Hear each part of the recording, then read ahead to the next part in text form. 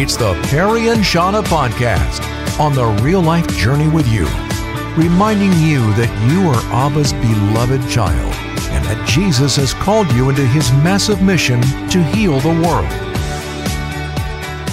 I don't know if you've noticed this, but the Lord is getting thrown a lot of shade in our culture right now for the way that he designed sex, but that's okay. He's willing to reason with us and explain it to us. And so today we're talking about the why of God's design for sex and teaching it to our kids in a explore everything culture. Founder and Mama Bear in Chief of MamaBearApologetics.com, Hillary Morgan Ferrer is passionate about providing understandable apologetics resources for busy moms like you. She's the co-author and general editor of the best-selling book, Mama Bear Apologetics, Empowering Your Kids to Challenge Cultural Lies, as well as the recently released Mama Bear Apologetics Guide to Sexuality. When I was growing up, there was the talk that was that helped you to understand, how the body works and sexuality, reproduction, all of those things. But man, you cannot just resort to a talk today. Tell us about how culture has shifted and what it looks like today to disciple our kids in healthy sexuality, godly sexuality. Yeah. So first off, I think that one of the things that we've kind of missed as a church is really, really understanding the why behind God's mandates. I think when we don't have the why, it always turns into some sort of arbitrary legalism of God just flipped a coin and said it's going to be male and female, and he flipped a coin, said it should be in marriage. And it's like we don't understand the why behind things. I would say 2 chapters in the book that really go into it. Number 1 would be chapter 3, really great design when followed. And then ironically, the porn chapter really shows what sex was intended to be and how it was supposed to work within a marriage. Ooh, tell me more about that. I'm curious about that. I don't know how graphic I can get. We'll just say that we'll call it the climax. There are chemicals that are released during climax that really make you feel bonded for life to this person. It's the same. It's oxytocin. A lot of times for women, there's like some vasopressin also. But if you think about the first time you hold your newborn baby, you are flooded with oxytocin. And as every mama bear knows, like you will do anything for that child. And I think we see this kind of happen. Have you ever had someone that you knew that was dating and everybody could tell this was the wrong person, that they just were not being treated well? And everybody's like, how are you not seeing how bad of a match this is?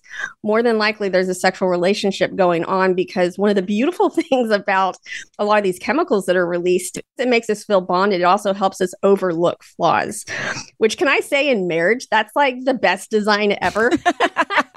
We need it. We totally do. And so, but my husband and I have this kind of phrase called love dumb, where people who are not married and it's clearly not working very well, but they can't break it off because they form that bond. But then on the flip side, you're not meant to break that bond. And so the more times you break that bond, the more times your body gets used to breaking that bond to the point of where you can't maintain that bond anymore. It almost feels weird. And this is Amy has a really great line in that chapter about how the people who say, oh my gosh, I can't imagine being with the same person for the rest of my life. What they're really doing is lamenting the fact that they cannot make those bonds anymore because they've made them and broken them so many times through the act of porn. Wow, that's powerful and painful, right? And just real briefly, God has created the dynamic of the bond for what's the reason for that? Oh, yeah, absolutely. I mean, number 1, healthy individuals create healthy marriages. Strong marriages raise strong children. Strong families raise strong societies. It's this really great model when followed. The other thing is the climax makes you crave the person who you associate that climax with. So you are constantly looking back to your spouse. If that is who you constantly go to, that it actually just brings you back to them time and time again. Healthy families, I think we could trace so much of what's going on in our society back to healthy families. And I'm not saying everything's about sex, but at the same time, that is a big part within a healthy marriage, which then creates the healthy kids, which creates the healthy society. Which mirrors our relationship with the Lord, because we bond with him, we connect with him, and he fulfills us in a way that no one else can, and it keeps us coming back for him. When we taste amazing grace, there's nothing else like it.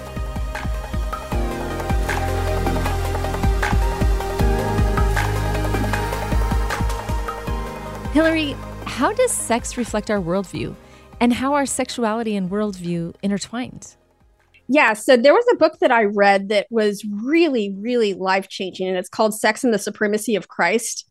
And it talked about how our view of God and our view of sexuality are just absolutely intertwined. You cannot introduce a distortion in one without introducing a distortion in the other. And a lot of times you'll even see this kind of like a domino cascade of when someone's sexuality starts deviating from biblical sexuality, a lot of times you start seeing their theology kind of go the same way. And the same thing that happens when their theology starts going, you start seeing deviations in sexuality. But in terms of like what our culture is doing right now, just think of it like the big questions of why are we here?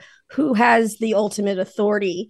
What we do? Where are we going? What is our purpose? I think the number one thing, what is our purpose? Our culture has turned sex and pleasure into the ultimate purpose. And in that sense, like if we are looking at what we were created for by God, our sexuality is so intertwined with that. I feel like it's connected to wanting to be our own God, right? Like we so have in us a desire to rule and reign that we'll even read scripture and then rather than adjusting our life according to what scripture says, adjust the scripture so that it meets what we want to have happen. Yeah, we ask the question, what does this mean to me? Instead of what does this mean? Yeah. We're definitely not saying sex is bad. Sex is God's idea. That's a great place to start, that it's God's beautiful design. Sigmund Freud said something like, our spiritual longings are frustrated sexual desires. Ooh. But it's actually the opposite. Yes, I was just thinking that. Yeah. Our sexual desires are actually unfulfilled spiritual longings. Yeah, absolutely. I mean, there's a reason why, if you think of just people into active sex, you know, they cry out to God, shall we say. It is this experience that is so intensely spiritual. You just think in scripture how it says that Adam knew his wife. There's this type of knowledge that's going on in there. I think Peter Kreeft says something along the lines of that the man that shows up at a brothel is unconsciously looking for God.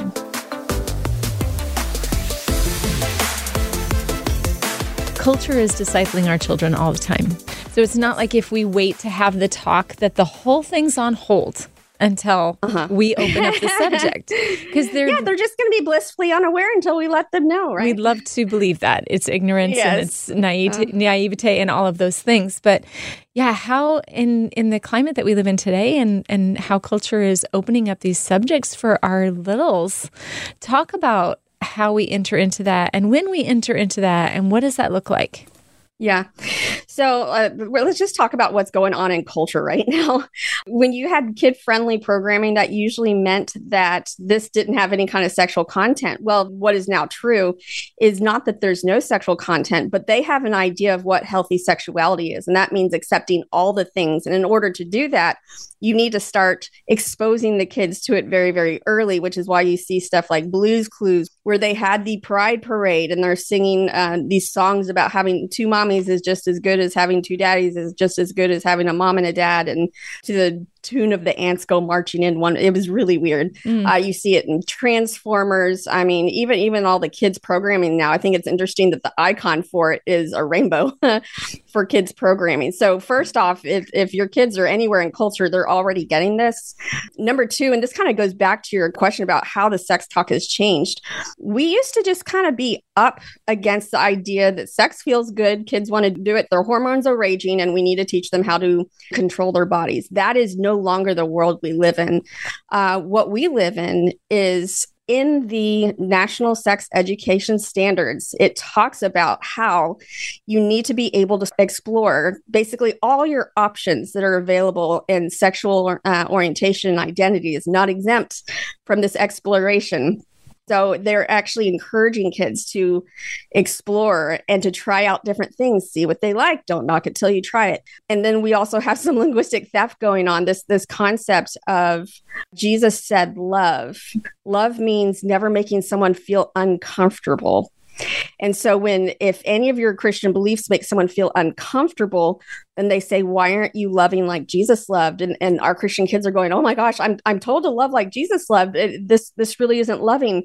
And so we actually have a bunch of Christian kids that are advocating for the things that they would normally have been taught was a sin. So it's like we just have this big mess of spaghetti. And when I first started this book, it was like, how do you organize spaghetti? Like, this is going to be interesting. Back to your original question, when it comes to little kids, how do we introduce this? We have a concept of introducing categories. I find that whenever people have misunderstandings about something, it's because they've categorized it wrong. So if you think about maybe as we were growing up, what was sex? What was the category that we imbibed from culture? It started out with, sex is for marriage. And then if you watch the movies, it was sex is for someone you're really in love with and you're committed to, maybe engaged to. And then it moved to someone who you're in a committed relationship. Then it's to a boyfriend. Nowadays, if you watch the movies, it's like the moment, no matter how much these characters have been fighting, the absolute moment that they realize, oh, we agree on something and now we're attracted to each other, clothes just start flying off. And so this is the category of things I do when I realize I'm attracted to another person, or things I do with a boyfriend, or things I do when I'm at a party. This is a category that they have placed sex in. As Christians, we've always done is sex is something for within marriage. But another category that I think is really, really helpful, especially for the littles, when we don't really want to talk about all the mechanics of sex, is just when they ask, what is sex? You say it's a physical representation of the promise that mommy and daddy made on their wedding day. And so you can do something like create a handshake with your child after you've made a promise. And every time either that promise is fulfilled or you're reminding them of that promise, you do that handshake, which would have meant nothing had you not already made that promise. But now they're associating. There are things I can do physically which point back to a promise that was already made. We're solidifying that category in their heads. And so we go into, in several different places in the book, different categories that you can start creating in your child's mind where they can file things away to where this idea of even having sex outside of marriage, it stops even making sense, because it's like, wait, how could I point back to a promise that I never made? It doesn't make sense. It almost becomes a non sequitur at that point. And it kind of takes away this don't do it mentality that you're supposed to flip on a dime. Right. The second that you get married to the woohoo, we made the promise. Let's point back to it a whole bunch of times today, honeymoon, woohoo. It's not a switch that has to be flipped. It's a worldview that they had from the very beginning.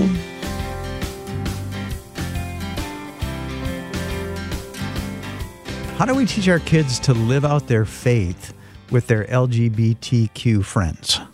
So this is one of those things where a lot of times just not hiding what you do. It's like you would be surprised at how people really notice what you do and don't do. And I have looked at so many of the passages that talk about people that are under persecution conditions in the New Testament. We've got like 1st and 2nd Peter and all these things, and almost all of them revolve around keeping oneself pure.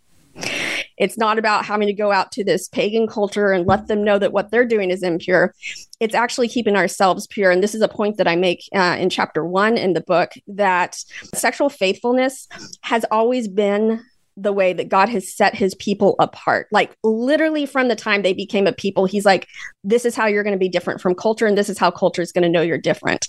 It is a way of creating this bizarre identity that the world does not understand. So I think just living very, very purposefully and not hiding how you are, that says things really, really loudly. They don't have to go out and, point out everybody else's sin. I think people will automatically notice this. How do we keep our kids from making LGBT issues like this? What do you do? It's like we have to have this whole special conversation. I kind of take in the discipleship workbook, which is basically the study guide that goes with this. I encourage people to get it because I think everybody's confused because I didn't call it study guide. I called it discipleship workbook because it has a whole bunch of activities to do with your kids. But one of them, it's like basically preparing them to meet LGBT people and not freak out when they do. And it goes through a series of, first off, establishing a category. Who is made in the image of God? That category applies to all humans, whether or not, they have disabilities, whether or not it's a baby in a womb, whether or not it's a homeless man on the street, whether or not it's a paraplegic, whether or not it's someone who's just completely crazy. They all are made in the image of God. Now, puppies, that piece of grass, kittens, delightful as they are not made in the image of God. Only humans are. Then you take it a step further. How do we treat people made in the image of God with kindness, respect, dignity, love, all the things? Now, who is reflecting that image? There are things that can happen that don't reflect the image of God. So you just kind of start finding those categories. Is that something that reflected the image of God? No. Then you make it personal.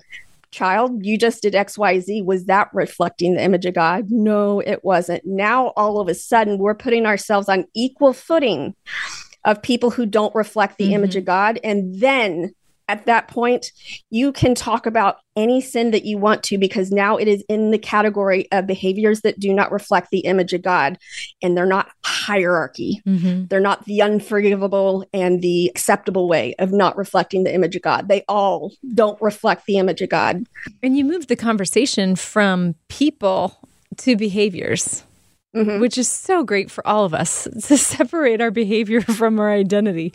Yeah, and I think especially within the LGBT community, they love the sinner, hate the sin. They don't like it. So I think we need to stop saying it, but we still need to keep doing it. I'll just say that.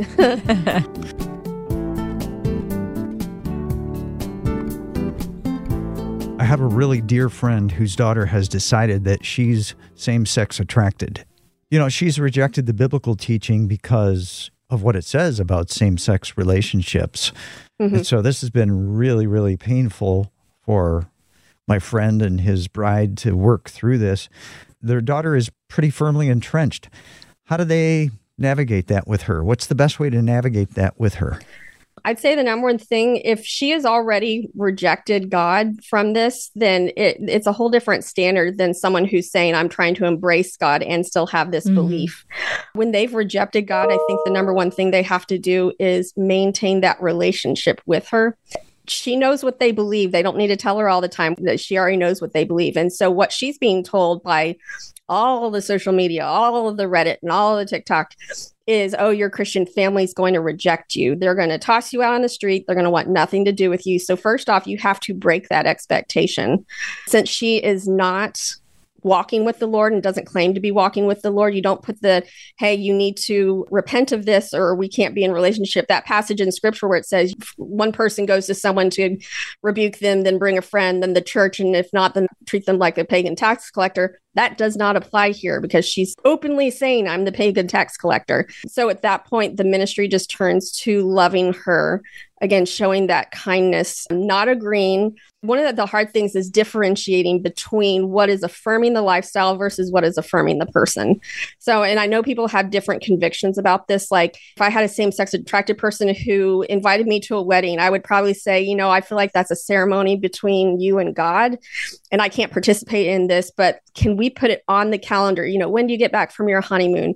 Let's have dinner and game night.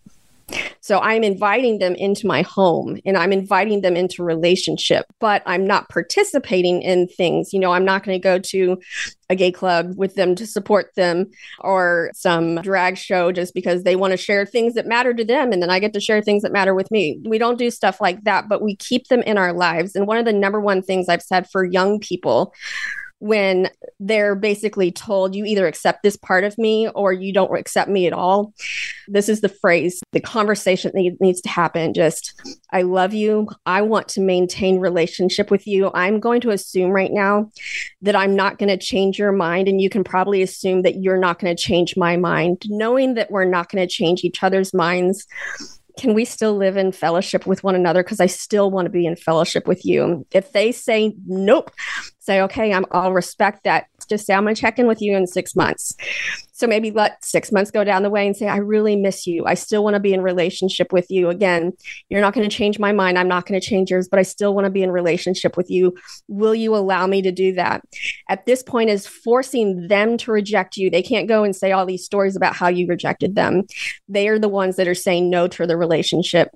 And at that point, you can say, okay, I respect that. Just, I want you to know that I'm still here no matter what. And then just check in once a year, however often the Lord prompts it on your heart, just to say, I miss you. I wish we were still in a relationship. I think that's one of those little gnawing things that defies what the world is telling them about how Christians will reject them.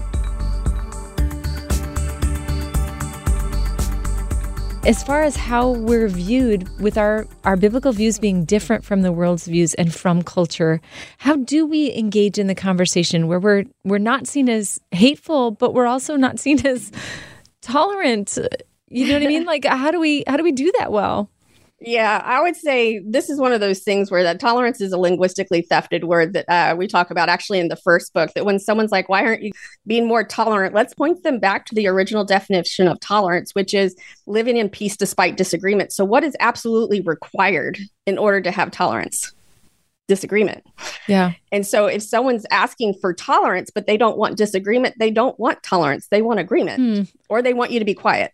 It's like you're allowed to have convictions as long as you don't think they're like really, really for reals true. Like if you're like, oh, this is kind of what I think, but you do you, boo. If it's that kind of attitude, you can think whatever you want. But if you're like, no, I actually think this is true, they can't handle that. They say we either agree or I'm going to call you all these names and make you feel like you're not following Jesus or you're misrepresenting him. You're not being winsome enough. So what does it look like? You've got somebody who lives next door to you and they're in the LGBTQ community. Yeah. And you want them to know the heart of God. I think the heart of God starts out with having a friendship without an agenda. And so there's a phrase that I call, I think I talk about this in the sexuality book, called spiritual Stockholm syndrome.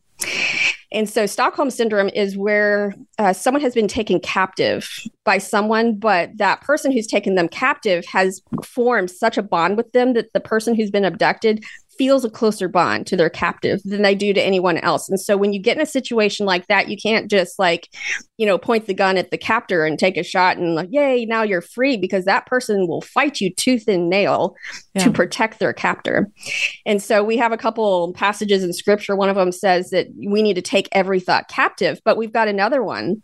Another one says, make sure that no one takes you captive through hollow and deceptive philosophy. So what I think we have, especially in the LGBT, is we have a bunch of spiritual captives. They're not, a lot of times they're not rebels, they're captives. You'll have the people that are just straight up rebels and just, glorying in their immorality. You're always going to have that. But your average just LGBT person next door, they're being held captive to an ideology, which means you have to come and form that relationship first without an agenda, without bringing things up. If you're a Christian, it's probably going to come up at some point, but being kind of unshockable and asking them to do normal things, going to coffee, going to the movies, going out shopping, doing whatever, coming over for Thanksgiving. Do you have somewhere to go? People can tell when they're an agenda. They can tell when you have a reason for wanting to be their friend. Sure. And so if we just make ourselves curious people, I think that's the number one way to really make friends. Just be a curious person and know that it's the Lord's kindness that leads to repentance. It's not even necessarily our kindness. Our kindness may help lead them to the Lord, but then understanding his kindness leads them to the repentance. So we just basically are trying to scoot them away from this idea that they have that all Christians are hateful and I need to protect my identity from these Christians, like that spiritual Stockholm syndrome, move them away from that identity as being who they are by praising other parts of their identity. And eventually it might be separate enough to where you can have that conversation, but just go in there without an agenda, just to love and allow the Lord to work on their hearts. A lot of times we try to be Deputy Holy Spirit. I got your back, Lord. I'm going to help you convict all the people. Yeah, right. And we don't allow him to do what he does. And it's like, we've got our job and he's got his job. Now, within the Christian community, I would say that's a little different. We're called to hold each other accountable. I would say outside the Christian community, we need to let him move first. And it's amazing how faithful he is in that.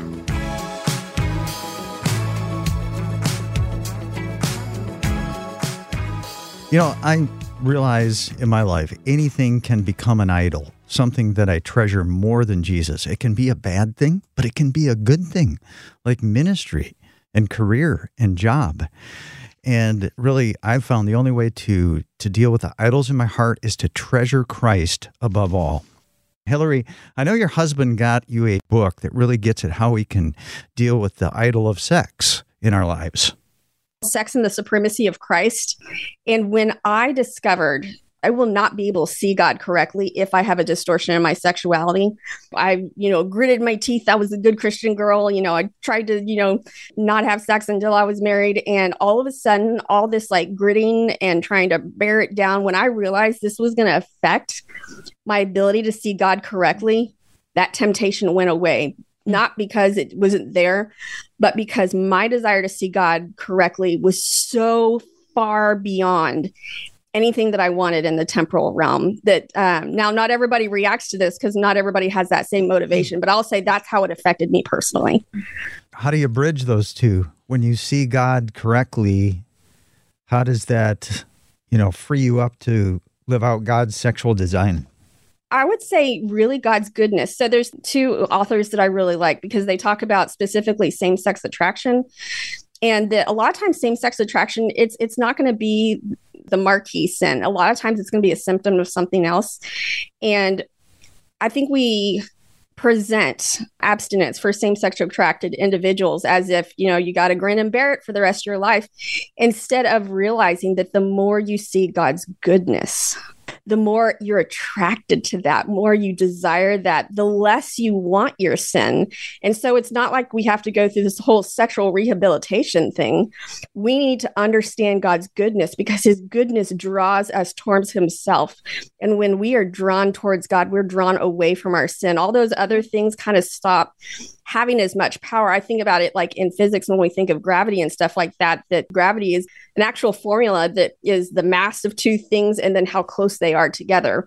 So we can say that, the sexuality thing is this kind of really big mass, but the closer we are to that, the more we're going to be drawn to that. But God is infinitely bigger than any desire we can have. And the more we move towards him, you actually start losing that pull towards the other body, and you just gravitationally start going towards the larger object. Now, I know that's kind of taking more the science route and putting into spiritual terms. But again, I really think that like almost everything in science is basically a parallel for something in the spiritual realm. I would say that would be one of the number one things, learning how to see God's goodness. In fact, when people talk about God's glory, they all think, oh, well, he's this, some people say, oh, it's this narcissistic God that just wants to be like, come on, tell me how amazing I am. Tell me how amazing I am. That's not what glory is. The word glory means goodness. We are trying to show God's goodness, which I think our society is lost because they're not calling our kids goody-goodies anymore. They're calling our Christian kids who are faithful to scripture hateful, hurtful, abusive monsters. They don't even know what's good anymore. And so our job is to show the goodness of God in his creation. Thanks for letting Perry and Shauna walk the real-life journey with you. The content from the Perry and Shauna podcast comes from their live show, Perry and Shauna Mornings on 89.3 Moody Radio, Grand Rapids, Michigan. Reach out to us by texting 800-968-8930 and please subscribe.